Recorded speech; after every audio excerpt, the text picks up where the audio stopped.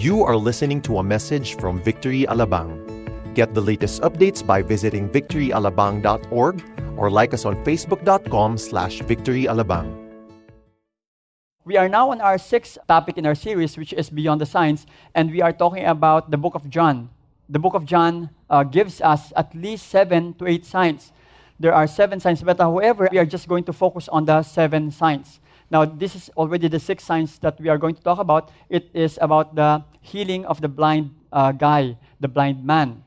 And this will be very interesting because our focus right now is to see that Jesus Christ is the light of the world. Of course, if you are blind, one time nung naglalakad po ako sa baba, may nakikita po akong worker po na they are blind, no? And sunod-sunod po sila, nakaganon. Galing po sila sa massage. Okay, so sila po yung mga nandun. And there was this guy that mag-isa lang po siya. Nakasabay ko po siya actually, no, papasok ng festival one time. And then I noticed na he's blind and he's alone. So, naawa naman ako sa kanya kasi baka mamaya hindi niya alam kung saan siya pupunta. So, tinabihan ko siya. Tapos sabi ko, habang naglalakad siya, nag-uusap kaming dalawa pero hindi niya alam, not knowing na ang ginagawa ko, I'm trying to guide him. And yun pala, nalaman ko sa kanya, I learned, sabi niya, ilang taon na raw siyang dito sa festival, kaya kabisado na raw niya yung pupuntahan niya. Sabi ko, okay, siya pa palang, mas kabisado pa pala yung pupuntahan kaysa sa akin. So ako yung tinuruan niya pa, no? Sabi ko, wag po kayong mag-alala kasi kabisado ko saan ako pupunta. And then nag-usap kami about Christianity, about the Lord. Sabi ko, nakapag-share tuloy ako ng gospel sa kanya habang naglalakad kami. So I was able to share the gospel. It's difficult to really have to be blind, and I understand na wala tayo sa posisyon nila because we can see, no? Nakakita po tayong lahat. Pero again, it's darkness, no? When it comes to a blind person. And I would say that that is also a picture of even the world may have their eyes, but however, ang marami po nasa mundong ito ay bulag. Maaring nakakita sila, pero bulag po sila in terms of spiritual. Maaring malaya sila, pero ang reality noon, nakakulong sila. I remember also, when I was ministering to the prison, in the prison cell, doon po sa may bandang Tunasan area, nagkaroon kami ng opportunity to go inside the prison cell, and I was talking to the inmates there, and I shared to them, sabi ko, you may probably be here, na tingin niyo, of course, right now, you may be imprisoned right now physically, but when you look outside, there are a lot of people who are walking outside, maaring malaya sila sa tingin nila, pero marami diyang mga tao nakakulong. Nakakulong sila saan? Sa iba't ibang parte ng kanilang buhay, and they are not free. That is why you may be here inside this prison cell, and you may think that you are in prison, but if you have Jesus Christ, then you are free indeed. The same thing also, even our blind eyes. You may have the sight, but if you don't have Jesus in you, then you are blind, and you have to really be open in terms of that. That's the topic that we're going to discuss today. So can I ask everyone to stand up with me, please? And let's open our Bible to the book of John, chapter 9. Book of John, chapter 9. I'll read from verses 1 to 7, and then I'll jump to verse 35 to 41. So, tatalon po ako. So, magkikwento lang po ako ng konti so that you will at least understand this story. Jesus heals a man born blind. As he passed by, he saw a man blind from birth. And his disciples asked him, Rabbi, okay, this is teacher, who sinned, this man or his parents, that he was born blind? Jesus answered, it was not this man sinned, or his parents, but that the works of God might be displayed in him. We must work the works of him who sent me while it is day. Night is coming when no one can work. Now, let me just be quick to explain. Anong gusto niyo sabihin sa verse 4? Many commentators believe that this talks about his crucifixion. That when he is crucified and he already died, and then, of course, it is already done. There's no more works that will be done. And so, that's why, ngayon, na hindi pa nangyari yon, they will have to do the works. And today po, ngayong Sunday, it's the day of wherein yung sa mga Roman Catholic friends po natin, bumibili po sila ng palaspas. Kasi ito po yung pagpasok niya, no? Nung time na yun, and riding on a donkey, and they are proclaiming him as a savior. And so that's already part of that. But however, papunta po yun sa crucifixion. As long as I am in the world, I am the light of the world. Having said these things, he spit on the ground and made mud with the saliva. Then he anointed the man's eyes with the mud and said to him, Go, wash in the pool of Siloam, which means sent. So he went and washed and came back seeing. After this, gumaling po siya, pumunta po siya sa mga, nakita siya ng mga tao, people saw him, his relatives, probably his friends, and the people knew that this was the guy who is blind for many years, and then he was called by the Pharisees and Sadducees, and he was interrogated and asked, how did this happen? And he was now lecturing the Pharisees and Sadducees, of course, about what happened to him. He also told them who this guy was, but he has no idea about who Jesus Christ is during this time. And this is the time right now that he's now trying to lecture the Pharisee. That's why he was kicked out of the synagogue. Na-excommunicate po siya, na sa Tagalog, natiwalag po siya. Okay, tiniwalag po siya. Verse 35 says, Jesus heard that they had cast him out. Ibig sabihin, ekbalo. Okay, na-ekbalo siya, he was kicked out of the synagogue. And having found him, he said, do you believe in the Son of Man? Ito po si Jesus, no, nagsasalta. He answered, and who is he, sir? Dito pa lang niya malalaman, that I may believe in him. Jesus said to him, you have seen him, and it is he who is speaking to you. He said, Lord, I believe, and he worshipped him. Jesus said, for judgment I came into this world, that those who do not see may see, and those who see may become blind. Some of the Pharisees near him heard these things and said to him, are we also blind? Jesus said to them, if you were blind, you would have no guilt. But now that you say, we see, your guilt remains. Let us pray. Lord, thank you so much, God, because we believe that your word can change us. Your word has the power to transform us. And we pray and ask that your Holy Spirit will be our teacher today, just revealing, Lord, your words to us. We pray that you will not leave this room unchanged, and help us, Lord, to reflect Jesus Christ in our lives. Thank you, Lord God. May you set the captives free, set those who are in bondage free. Lord, we pray that you will unshackle, Lord, the chains today. Thank you, Lord God. The glory, the honor, and the praise is yours. In Jesus' mighty name we pray. Amen, amen. Now, speaking about God being the light, or Jesus being the light, I can't help but start off with the book of Genesis. Because in the book of Genesis, it says here, in the book of Genesis, in the beginning, God created the heavens and the earth. Now, trivia. Trivia lang po ako sandali. Heavens, plural po yan. Hindi siya singular. It is plural because there are three kinds of heavens. Yung pong tinatawag na first heaven, second heaven, and third heaven. I don't know if this is the first time that you have heard of it. But there are three kinds of heaven. The first heaven is the heaven that we see right now. Pag tumingin ka sa taas ngayon, ang makikita mo are the skies, the clouds. That's the first heaven. Now, that is the atmospheric heaven as we call it. The second heaven are those that are in the stellar atmosphere. Meaning, yung nasa labas ng nakikita natin. That will be the stars and the moon and the planets. Yun po yung second heaven. The third heaven is the abode of the Lord, meaning the place where God is. That is where we want to be. Yun po yung kung saan tayo, dun yung gusto natin puntahan, which is the presence of God. Nung sinabi ni Jesus dun sa criminal, to his, by his side, sinabi niya, you will be with me in paradise. Yun po yung third heaven. And Paul, the apostle, was caught up in the third heaven as well. Yun yung prayer, yun yung sinasabi niya sa book of Corinthians. So therefore, it again says, the earth was without form and void. And darkness was over the face of the deep. Now, this earth is full of water. Ito pong earth na ito, punong-puno po ito ng tubig. Walang makikitang lupa pa na lumabas, no, sa mundong ito. It was filled with water. That's why if you notice the map, mas marami po ang water compared po sa land. Okay? It is really a fact. Because the water is filling this earth where we are. And the Holy Spirit was already there. Nandun na po ang Holy Spirit. And He is part of the creation. Ang Father po, He's the Creator. Jesus Christ, the Son, is the Creator. And the Holy Spirit is also the Creator. And they are all part of creating the things that we see right now. That's why the Holy Spirit is hovering over the face of the waters.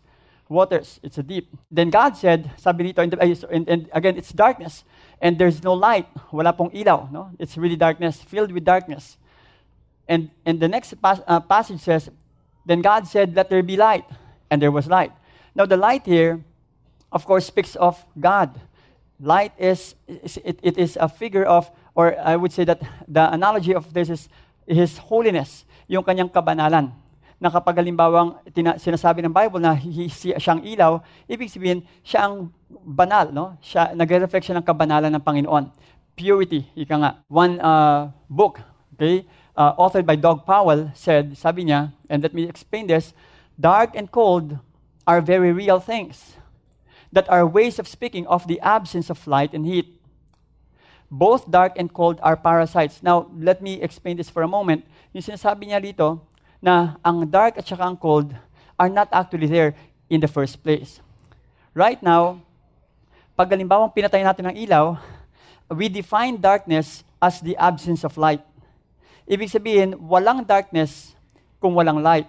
Light was there already. And kapag tinanggal mo ang light, then darkness will come. The same thing even with the coldness, yung lamig. Ngayon, we can feel the coldness right now because of the air conditioning system. But prior to this, init.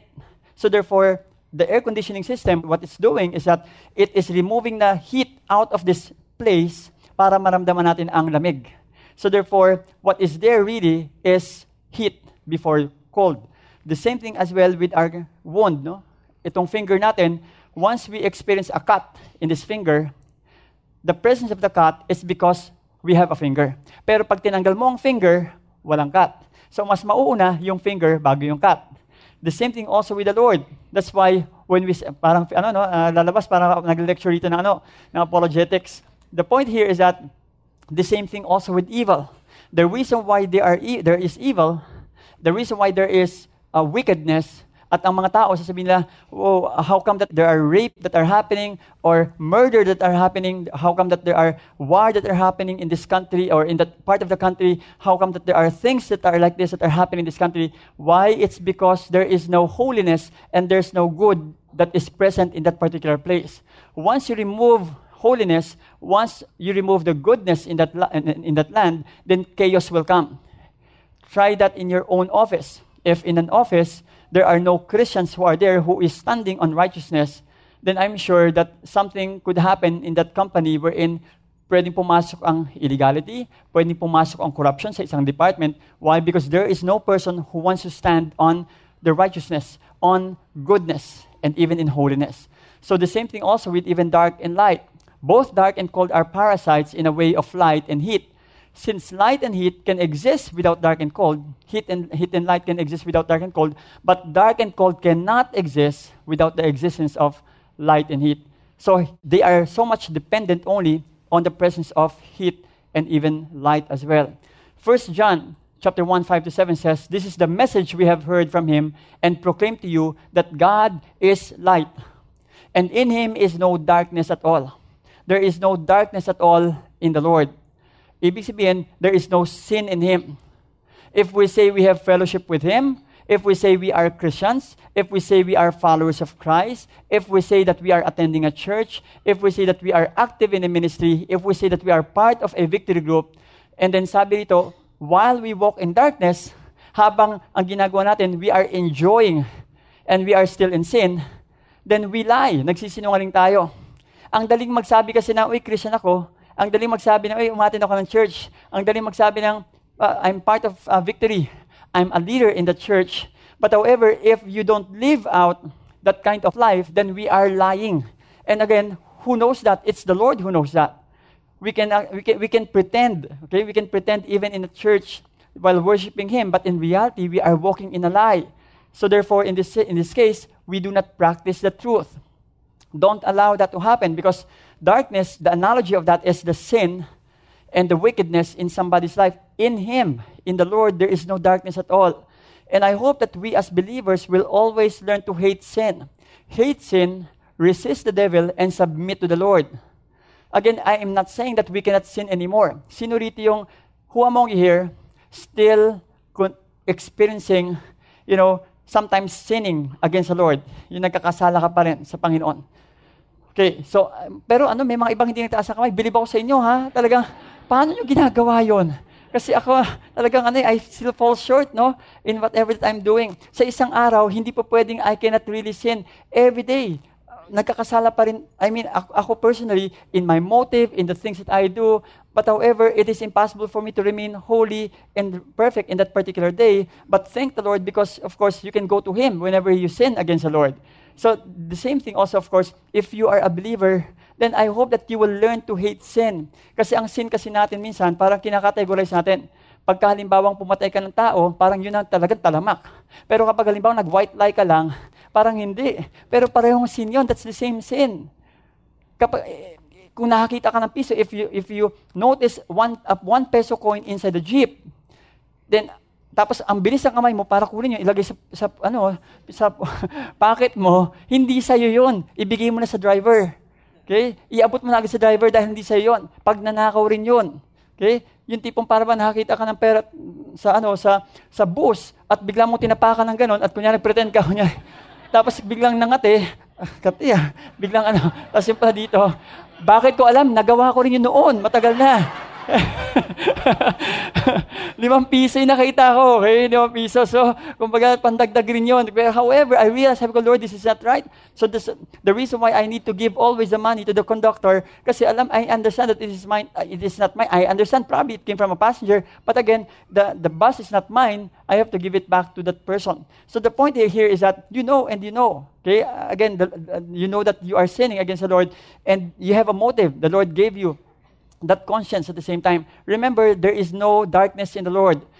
Huwag natin paghahaluin yung kasalanan at yung ating pagiging Kristyano. Hindi pwede maghalo yun.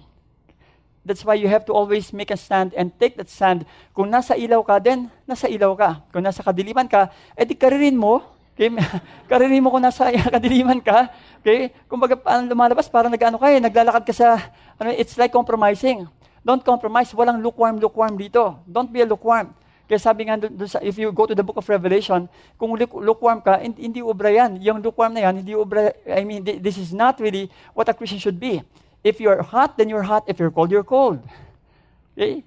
Because if you're lukewarm, the Bible says, yung Bible nagsasabi nito, then He will vomit you out if you're lukewarm. So again, speaking about that, please, let's learn to hate sin always, every day in our life. Pag meron ka nakitang kasalanan o pag meron ka nakita na, like in your case, if you are compromising your faith already, then learn to take a stand and say, no, this is not right. This is not right, hindi pwede. May asawa ako. Sabihan mo agad siya. Kapag halimbawa merong pwede bang sabay tayong kumain? Hindi pwede. Ang misis ko darating, mag-lunch kami dalawa. Talaga, you have to learn to take the stand. Or at the same time, you have to always learn to take a stand against any form of sin. The Bible says, but if we walk in the light, as He is in the light, we have fellowship with one another. Napapansin ko lang po sa iba, if a person is sinning, if a person is in the midst of sin, ang hirap niya minsang hatakin sa fellowship. Why? Kasi nahihiya siya. Ayaw niya makipag-fellowship, it's because nahihiya siya, because he or she is, in that particular kind of sin. And again, that happens if we are experiencing that kind of thing in our life. It is difficult for us to fellowship with each other. Because why? Darkness is being exposed by the light. Parang ipis. Kapag binuksan mo ilaw, kakarag-karag mga ipis kung saan pupunta. Pero pag halimbawa madilim, okay, nandun sila. Pansinin niyo ba, kapag nagbukas kayo, sobrang tindi ng illustration ko, Okay? Parang, pastor, pwede ba humanap ka ng ibang illustration? And the blood of Jesus, His Son, cleanses us from all sins. That's why God's light beyond the signs. Let's talk about this. God's light beyond the signs. What is light? It talks about holiness. It talks about Him being holy. It talks about Him being set apart. And how can we, glean this from the passage that we've just read? Let me start off with this one. God's holiness is manifested through your circumstances. God's holiness is manifested through your circumstances. Whether you are going through some circumstances in your life or a situation in your life that you don't really like, then believe it or not, but God's holiness is being seen in what you are going through right now. Because God has a way of drawing out that you are set apart, okay, for Him. Let me just quote this passage in John 9:3. Jesus answered, "It was not that this man sinned or his parents sinned, but that the works of God might be displayed in him." Hindi naman ang pinag-usapan dito yung magulang na nagkasala. Kaya ba bulag siya? The reason why that person is blind? Is it because of his parents? No. Is it because this person sinned against the Lord? No. But it's because so that the works of God might be displayed in his life. And so, don't even try to judge another person and say, okay, I know, the reason why you got bankrupt is because you're not giving your tithes and offering. Don't do that. Huwag na kayong maghusga. Kaya siguro, kaya siya nagkasakit kasi may bitterness ka pa rin sa puso mo. Siguro, kaya ka nagkasakit ng ganun kasi alam mo, tinuturuan ka ng Lord. Because, galit ka kasi sa kamag-anak mo eh. Patawarin mo na kasi siya. Para bang kabisado mo yung puso ng tao. Kulang na pa. Remember, there is already a person, there is already a being who took that position. The position of being a judge, and that's none other than God Himself. Kinuha na ni Lord yon. Let the Lord judge that person, meaning, let the Lord do the investigation, and let the Lord do the transformation. Let the Lord do the conversion. And let also the Lord speak to that person. Wag mong uhusgahan yung tao. And once you do that, sometimes many people tend to accuse a person. Don't even accuse a person. Wala ka rito on Sunday. Siguro kung saan ka pumunta, no? Kami dito, worship samantala, kung saan ka pumunta. Siguro talagang, at minsan kapag halimbawa may mga ginawa yung tao, let's say for example, again, this is not justifying of course being late. Kapag halimbawa na late, siguro tinamad ka na naman siguro pumunta rito, ngayon ka lang nag-decide, kaya ka pumunta sa church. It's like accusing that person. Now, please, let's not accuse any person. Of course, I'm not saying that it's wrong to accuse, because in our legal system, they are also they have lawyers. There are attorneys doing that, trial lawyers who are doing that. But if we have no basis, of course, in saying that person is doing that, let's not do that. Why? Because that's the work of the enemy. Don't you know that Satan is the accuser of the brethren? He's the accuser. In the book of Revelation, siya na yon. Kasi alam mo sasabihin ng diablo sa atin, ano ba naman yan? Pati ba naman yung pag-accuse, kukunin mo pa, trabaho ko na nga yan mawawalan ako ng trabaho sa'yo Pwede ba maghanap ka ng trabaho mo? Ako nang bahala mag-accuse sa lahat ng sa inyo. Okay? Kasi sa trabaho ko yun It's the work of Satan to accuse a believer. And so please, let's not accuse a person. Let's not also judge a person. Let the Lord do that, because the Lord knows how to transform His own children.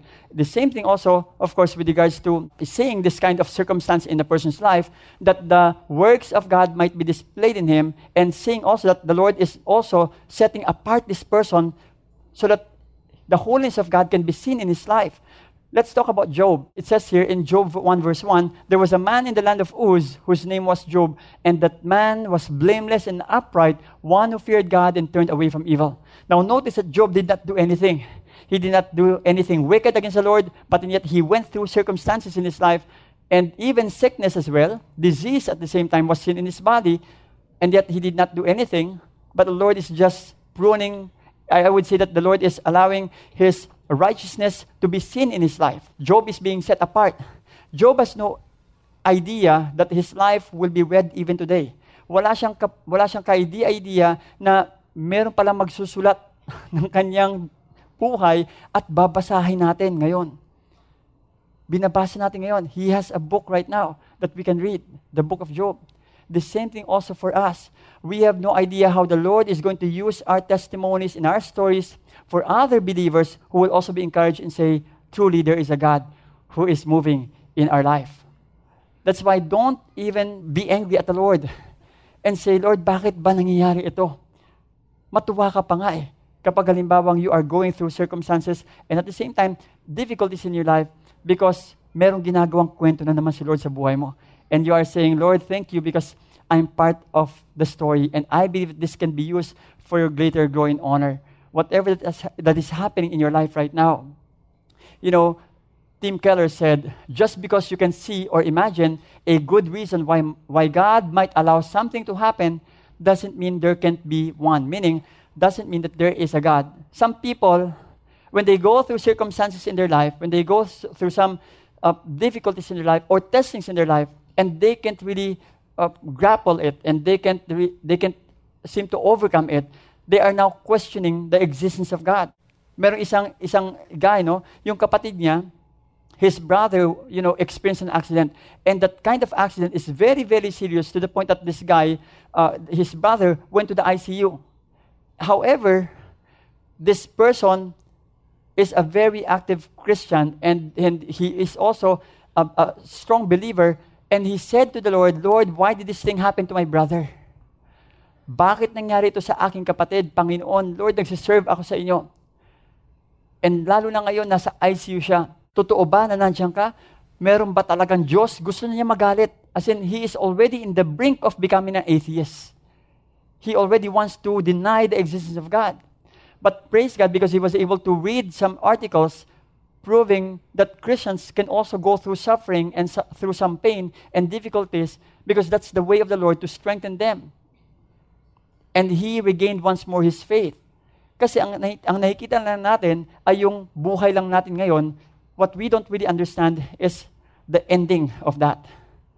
Ano bang ending? And we all have no idea what the ending will be. And that ending, of course, will surely give glory and honor to the Lord. When a Filipino watches a movie, lalo na yung kay Fernando po, pag si Fernando po, bumanat na gano'n, ay wala na, buhay na yan pagdating sa dulo. Pag nanood tayo ng pelikula, tapos biglang, sa una muna, medyo nahihirapan si Fernando po, inaano siya, hirap no, sa dami-dami na story, but Fernando po yung nabanggit ko, kasi talaga, I remember when I was still young, while watching that kind of movie, yun nasa likod sabi, Fernando po, sige pa, suntukin mo, talaga, tuwa talaga sa likod ko Kasi ibig sabihin, he's already there, alam natin na ang redeeming yon, mabubuhay ang bida sa huli. And the same thing also even in our story. In our story, we have no idea what will happen, but we believe and we understand that God is building our story for His glory and honor. His name will be glorified for sure. Remember the story of Joseph. The story of Joseph, when his brothers sold him to the traders, he has no idea about what is going to happen to him. He doesn't have any idea that he is being set apart by the Lord through his own circumstance, that the light of the Lord will be seen in his life. He has no idea. And in the story, it says, say to Joseph, please forgive the transgression of your brothers and their sin because they did evil to you. And now please forgive the transgression of the servants of God, of your father.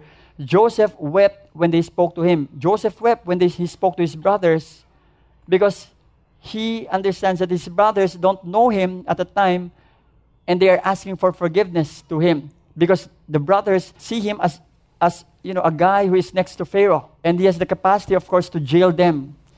The next verse says, his brothers also came and fell down before him and said, behold, we are your servants. But Joseph said to them, do not fear, for am I in the place of God? As for you, you meant evil against me, but God meant it for good. God meant it for good. Maaring itong ginawa mo sa akin, pero alam mo, yung pala ginamit ng Panginoon, yung ginawa mong yan sabi niya, for good. To bring it about that many people should be kept alive as they are today. In other words, it's really for other people. That's why he had to go through that. God has a redeeming factor in that story. It is not just about you being pulled down or degraded or sometimes going through some persecution in your life or testing in your life. Hindi lang yon. But the redeeming factor of that is that the Lord will be honored and will be praised. In another version, it says in God's Word translation in verse 20, even though you planned evil against me, God planned good to come out of it. This was to keep many people alive as He is doing now. If you have brothers and sisters, if you have brothers, physical or biological brothers and sisters in the Lord, I am really sad about what's happening even in our day and time wherein magkakapatid literally na nagdedemandahan dahil sa mana. I mean, dahil lang sa mana, nagkakawatak-watak sila. I heard a story this morning. Sabi niya sa akin, Pastor, alam mo, totoo yung sinasabi mo. Meron ako kilala, 10 siblings, and they are now in the legal system. They are suing each other because of money. They are really literally suing each other because of money. And it is really unfortunate dahil hindi nakikita ang ilaw sa atin. If you are a believer, you have to do something about it. I understand that it involves millions of pesos, and it's not a joke, because millions of pesos is really, really, huge amount. But then again, don't place, your relationship at the sacrifice of money, sacrificing everything because of money. I hope that you will reconsider and say, if this is already what's happening, then go back to the Lord and ask the Lord, Lord, is this really what you want me to do? To cut off my ties with my siblings, as if like they are not my sibling, to the point of really going after that particular amount or money, to the point that they will now get stumbled over my faith, at lalo-lalo kapag alam nilang Kristiyano ka. Nakikita bang ilaw sa atin? Ang ilaw ba na yun ay, as in, is it being seen by the people around us? Oswald Chambers said, let God engineer your circumstances where He likes, and you will be kept as the light. Let the Lord engineer your circumstances. After all, He knows how to navigate through your circumstances. And you will see that He will keep you as the light as well. In the kitchen, this is a mess. And somebody is probably preparing something for you. Whenever somebody bakes a cake, or if you are fond of baking cakes or baking, whatever food that is, then I'm sure that sometimes it becomes a messy thing in a kitchen. But again, it's just like a messy kitchen simply shows that our Heavenly Father is setting us apart for His glory and honor. Merong ginagawa ang Panginoon sa atin na sa tingin mo, it's a mess, but really, the ending of that is really for His greater glory and honor. Isipin mo palagi, Lord, I know that I may be here in this kind of circumstance, but Lord, you are setting me apart, and you are also using me as a light as well to the people around me. God has a way of doing that. The same thing also even in that blind man. That blind man may be experiencing this kind of blindness in him, that he has no connection about why did he become blind. But the Lord is setting him apart for His greater glory and honor, not knowing that the Lord is really paving the way already for him, preparing that platform for him to be able to show the glory of the Lord in his life, that the glory of the Lord will be displayed in him. Second is that God's holiness is manifested through you. God's holiness is manifested through you. What do we mean by this? When we say God's holiness, ibig sabihin nun, God's light is manifested through you. In John chapter 9, verse 5, it says, as long as I am in the world, I am the light of the world. I am the light of the world. The Lord Jesus Christ may not be here right now physically. Yes, we understand that He's here in the Spirit, but physically, people wants to look at a person. And since Jesus Christ physically is not here, then we represent Jesus Christ. You are the light. It's like also in a stage that the light is focused so much on the person in the center. Parang katulad ito, all the lights is focused, of course, on the speaker so that you can see the speaker. The same thing also in this case. People are looking at that person in front. All the lights are focused on him so that they can see that person. The light is being displayed and manifested in the life of that person. People are looking at you. People want to see the light of the Lord in your life. Kailangan makita nila yung ilaw ng Panginoon sa inyong buhay. And our wife, di ba, minsan ang mga miss po natin, dinidefine po natin na sila ay ilaw. Kaso nga lang, yung mga asawang lalaki, sabi nila yung mga asawang lalaki raw ay ang tagapundi ng ilaw. Huwag niyo pong gagawin yon. Huwag niyo pupundihin ang inyong mga misis. Okay? Minsan kasi ang ginagawa, pinupundi po natin. Kaya napupundi talaga sila. Linisan nyo para makita yung ilaw na yan, para makita yung liwanag. And I would say that if your wife can smile, pag nakangiti po ang misis po nyo, ang galing nyo talagang mag-alaga. Okay? Kapag ka ganon. Amen. Ay, amen, thank you. Merong isang nag-amen, thank you ha. Okay? Paano yung iba? Okay, mga wife, nag-agree ba kayo? Kapag halimbawang kayo po ay, if your husband knows how to take care of you, then you can really smile and the light can really shine in your light, in your family, in your house as well. May kita mo na kayo mismo ay nakangiti at talaga ang liwanag talaga ng mukha ninyo kapag halimbawang ang mister nyo ay marunong mag-alaga sa inyo. Amen ba mga wife? Amen. Amen. Okay? Amen. Ang iba sasabihin, kasi pag hindi ka nag-amen, malamang ang counseling ko napakahaba na naman. Okay? Kaya babawasan natin ang counseling ng konti. Okay? Going back to this verse, Matthew 5:14-16, you are the light of the world. A city set on a hill cannot be hidden, nor do people light a lamp and put it under a basket, but on a stand and gives light to all in the house. Remember that you are the light.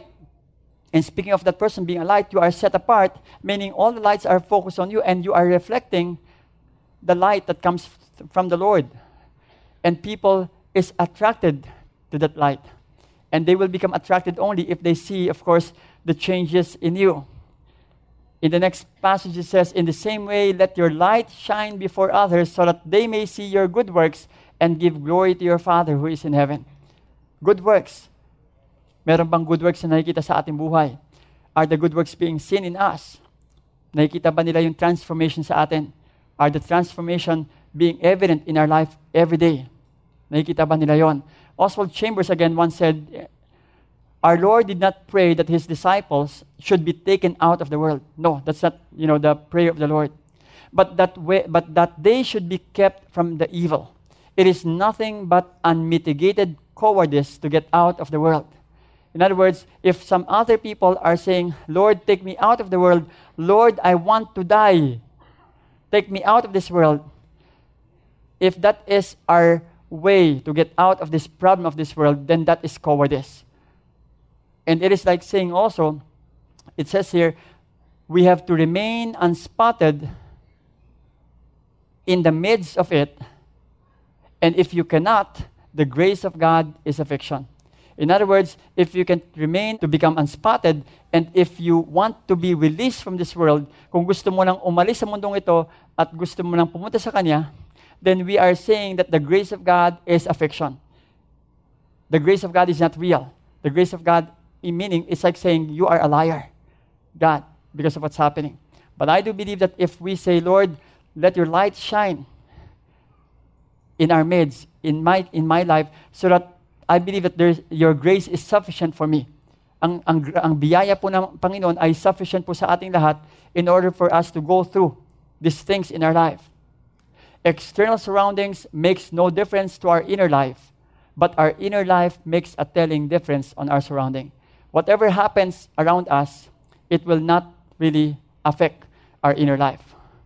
We are not being defined by the external surroundings, but because we are strong so much in our relationship with the Lord. Again, let the light be seen in us.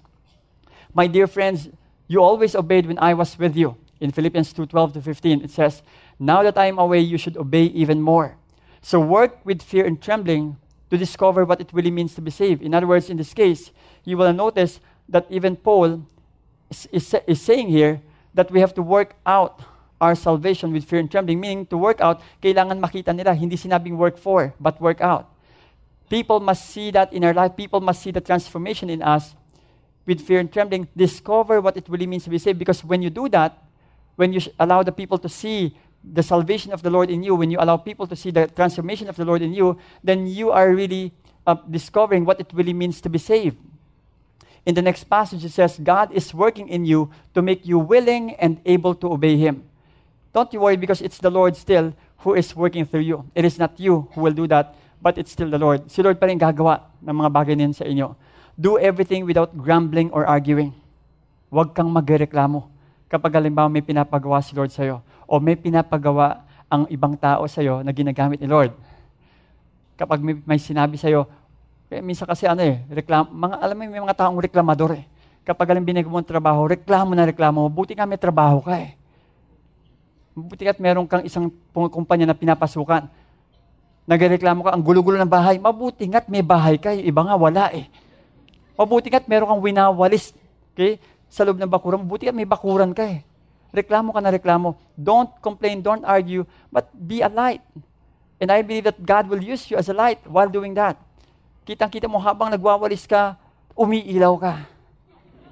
Nakita na ba kayo ng gano'n? Habang nagwawalis, umiilaw? Kasi kitang-kita eh. Diba? You will really see the glow of the Lord in that person's life. Para bang hindi siya apektado ng mga nangyayari, ng mga circumstances in his life. Kahit tatambakan mo muna na napakaraming trabaho, nakangiti pa talaga. Come on, let's do it. Okay, lagay lang na lahat ng mga ano pang kailangan kong gawin. Para excited talaga ng gusto. Pagka gumising ka kinabukasan, sasabihin mo, Lord, thank you sa trabaho. Hindi, Monday na naman. Problema na lang ito sigurado. Makikita ko na yung boss ko. Okay? Wag, don't do that. But, see every work as a blessing. And I believe that when you change that kind of character without arguing and grumbling, I'm sure that things will change and the Lord will use you. Can you please remind that person beside you and say, do not argue and do not grumble. Can you please tell that person, do not argue and do not grumble. Kaya kapag halimbawa inutusan ka ng magulang mo, sinabing, anak, maghugas ka man ng plato, huwag ka nang magreklamo. Okay?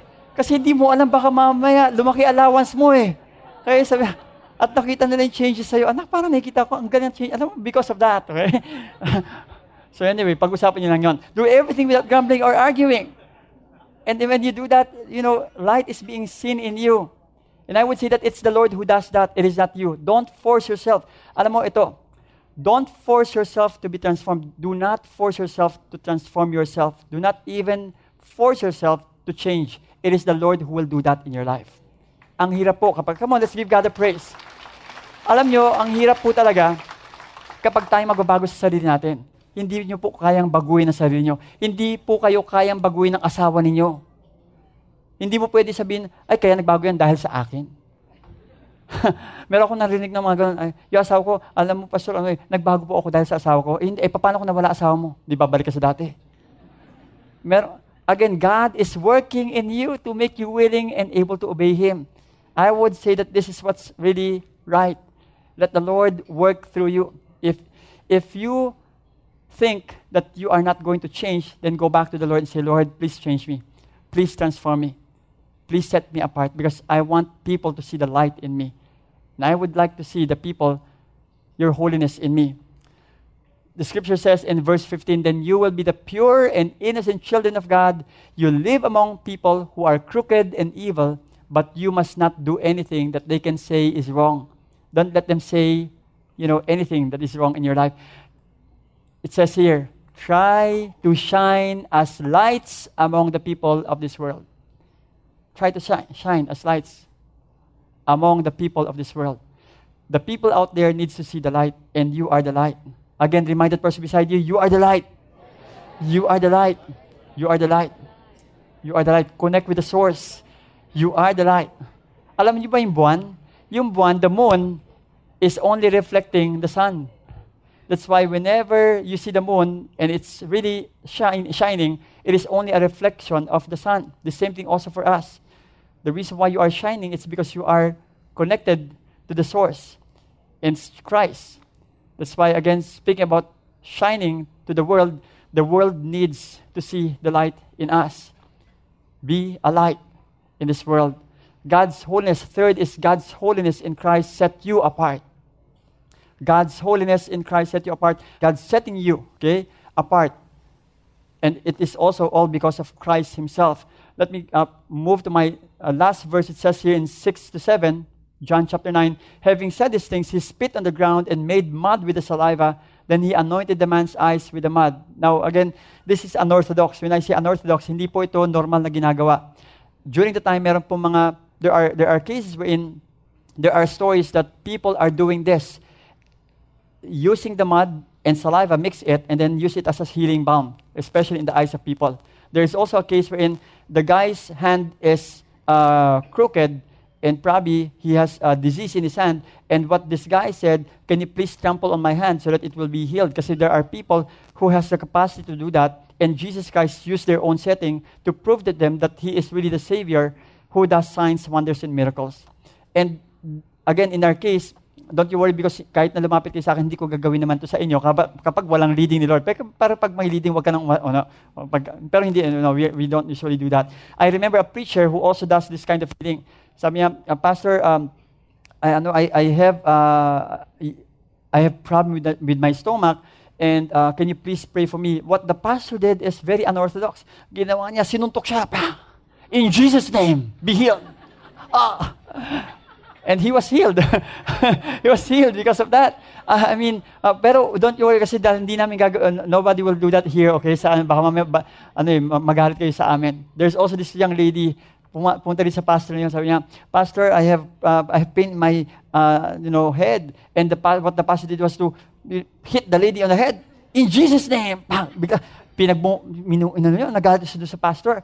Sabi niya, kinurse niya ng gusto. Pag uwi niya sa bahay, gumaling siya. Gumaling siya. At bumalik ulit siya sa pastor. Sabi, Pastor, I'm really sorry because I curse you. I'm really sorry. But again, that is unorthodox kind of healing. Si Smith Wigglesworth. Okay, I'm talking about Smith Wigglesworth. Kasi meron mga case na gano'n. But of course, we are not doing that kind of thing here. There are things there are times where this kind of unorthodox healing is going on in the scripture. But my point here is that, of course, that is Christ. He has no any inkling of an idea that He is now being set apart right now. And only the Lord can do that, okay? Only the Lord can set us apart, not ourselves. And Jesus said to him, go wash in the pool of Siloam, which means sent. So he went and washed and came back seeing. Verse 35, okay, let me jump. Jesus heard that they had cast him out. They kicked him out of the synagogue. And having found him, he said, do you believe in the Son of Man? Jesus Christ asked that person. He answered, and who is he, sir, that I may believe in him?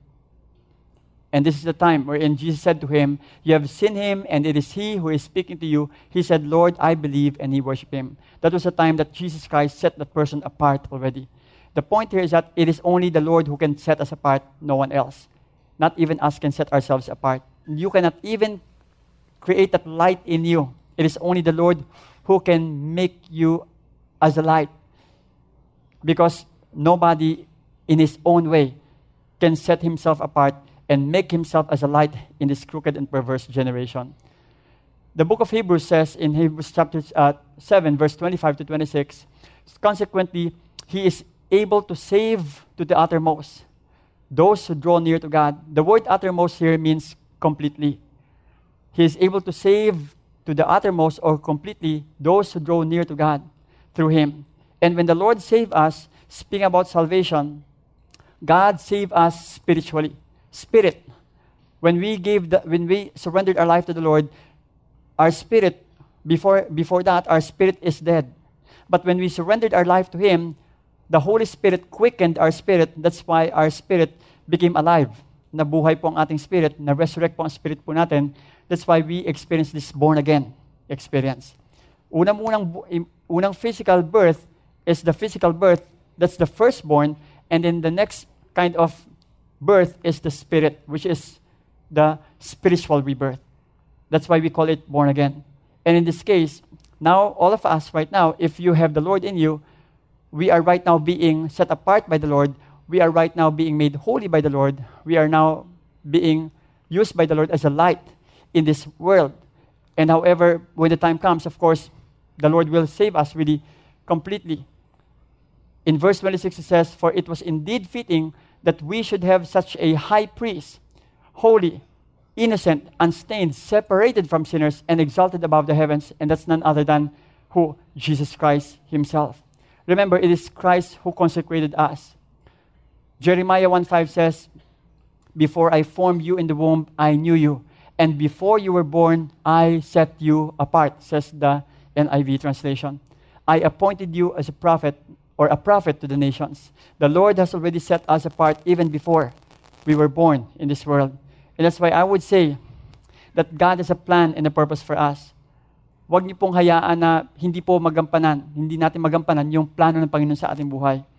That's why whenever we go through some difficulties and trials in our life, whenever there is something that is happening in our life, always trust that the Lord knows what He is doing. The Lord will save us, and the Lord is continually saving us in this present world. 1 Thessalonians 5:23 says, "Now may the God of peace himself sanctify you," or set you apart completely, "and may your whole spirit and soul and body be kept blameless at the coming of our Lord Jesus Christ." Always understand that God is holy, God is light, and is using us as light in this world. And the Lord will be with us as we go through these things in our life. He is able to save us to the uttermost, and He will use us as a testimony to the people around us so that people will know who Jesus Christ is. And right now, I believe that God is already using you. Can we all stand up right now? I believe that there's a lot of verses that you have heard, but let the Holy Spirit remind you of some of the verses. And I'm sure that He is right now ministering to you. He's going to speak to you. And if you're saying, "Pastor, can you pray for me?" that He will set me apart. He will use me as a light in this world. He will use me as a light for my friends, for my family, and even for my workmates, for the people around me. There are things right now that is going on in my life. I don't know what that is. Right now, probably you may be experiencing something in your life. I don't know what's happening with your relationship, with your family, with your relationship with your children, with your relationship with your wife or husband. I don't know what's happening in your physical body right now. I don't know what is happening with you in terms of your job or your business. But the Lord is setting you apart. The Lord is using you as a light in this world. Allow the light of the Lord to be reflected in your life so that people can be attracted towards that light. And eventually, you will see yourself thanking the Lord and saying, "Lord, thank you because you have allowed me to go through this so that I will see Jesus Christ in my life always. If that is your prayer, and if your prayer is saying, Lord, or Pastor, pray for me that I will be a light in this world, in the midst of what's happening right now in my life. If that is your prayer, I'd like you to just raise up your hand right now. Just raise up your hand with all humility. And I believe that the Lord will step in and move in your life. Lord, I pray in the name of Jesus, step in, Lord, in the life of your people. I believe, Lord, that you are going to do something in their life. I pray that they will see Jesus Christ in all of these things. Lord, strengthen, Lord God, their faith. Strengthen them, Lord, so that their eyes will always focus on you, the author and the finisher of their faith. Lord, I pray that may they not surrender. May they not give up. May they not say, Lord, I don't want to go through this anymore. But Lord, I pray that may you increase their faith all the more as they go through this. After all, at the end of this, it will be Jesus Christ who will be honored in their life. Lord, thank you for, I know that you are unshackling, Lord God, some chains in their life. Lord, free, Lord God, your people. Free them from the bondages. Free them, Lord, from anything that is trying to pull them down. And I pray, Lord, that they will experience, Lord, liberty, spiritual liberty, Lord God, in you. And I believe, Lord, that you are also going to speak, Lord God, to them, reminding them that you are faithful and true, that you are the promise-keeping God. Lord God, the glory, the honor, the praise is yours. In Jesus' name we pray. Amen and amen. Thank you, Lord God. Amen.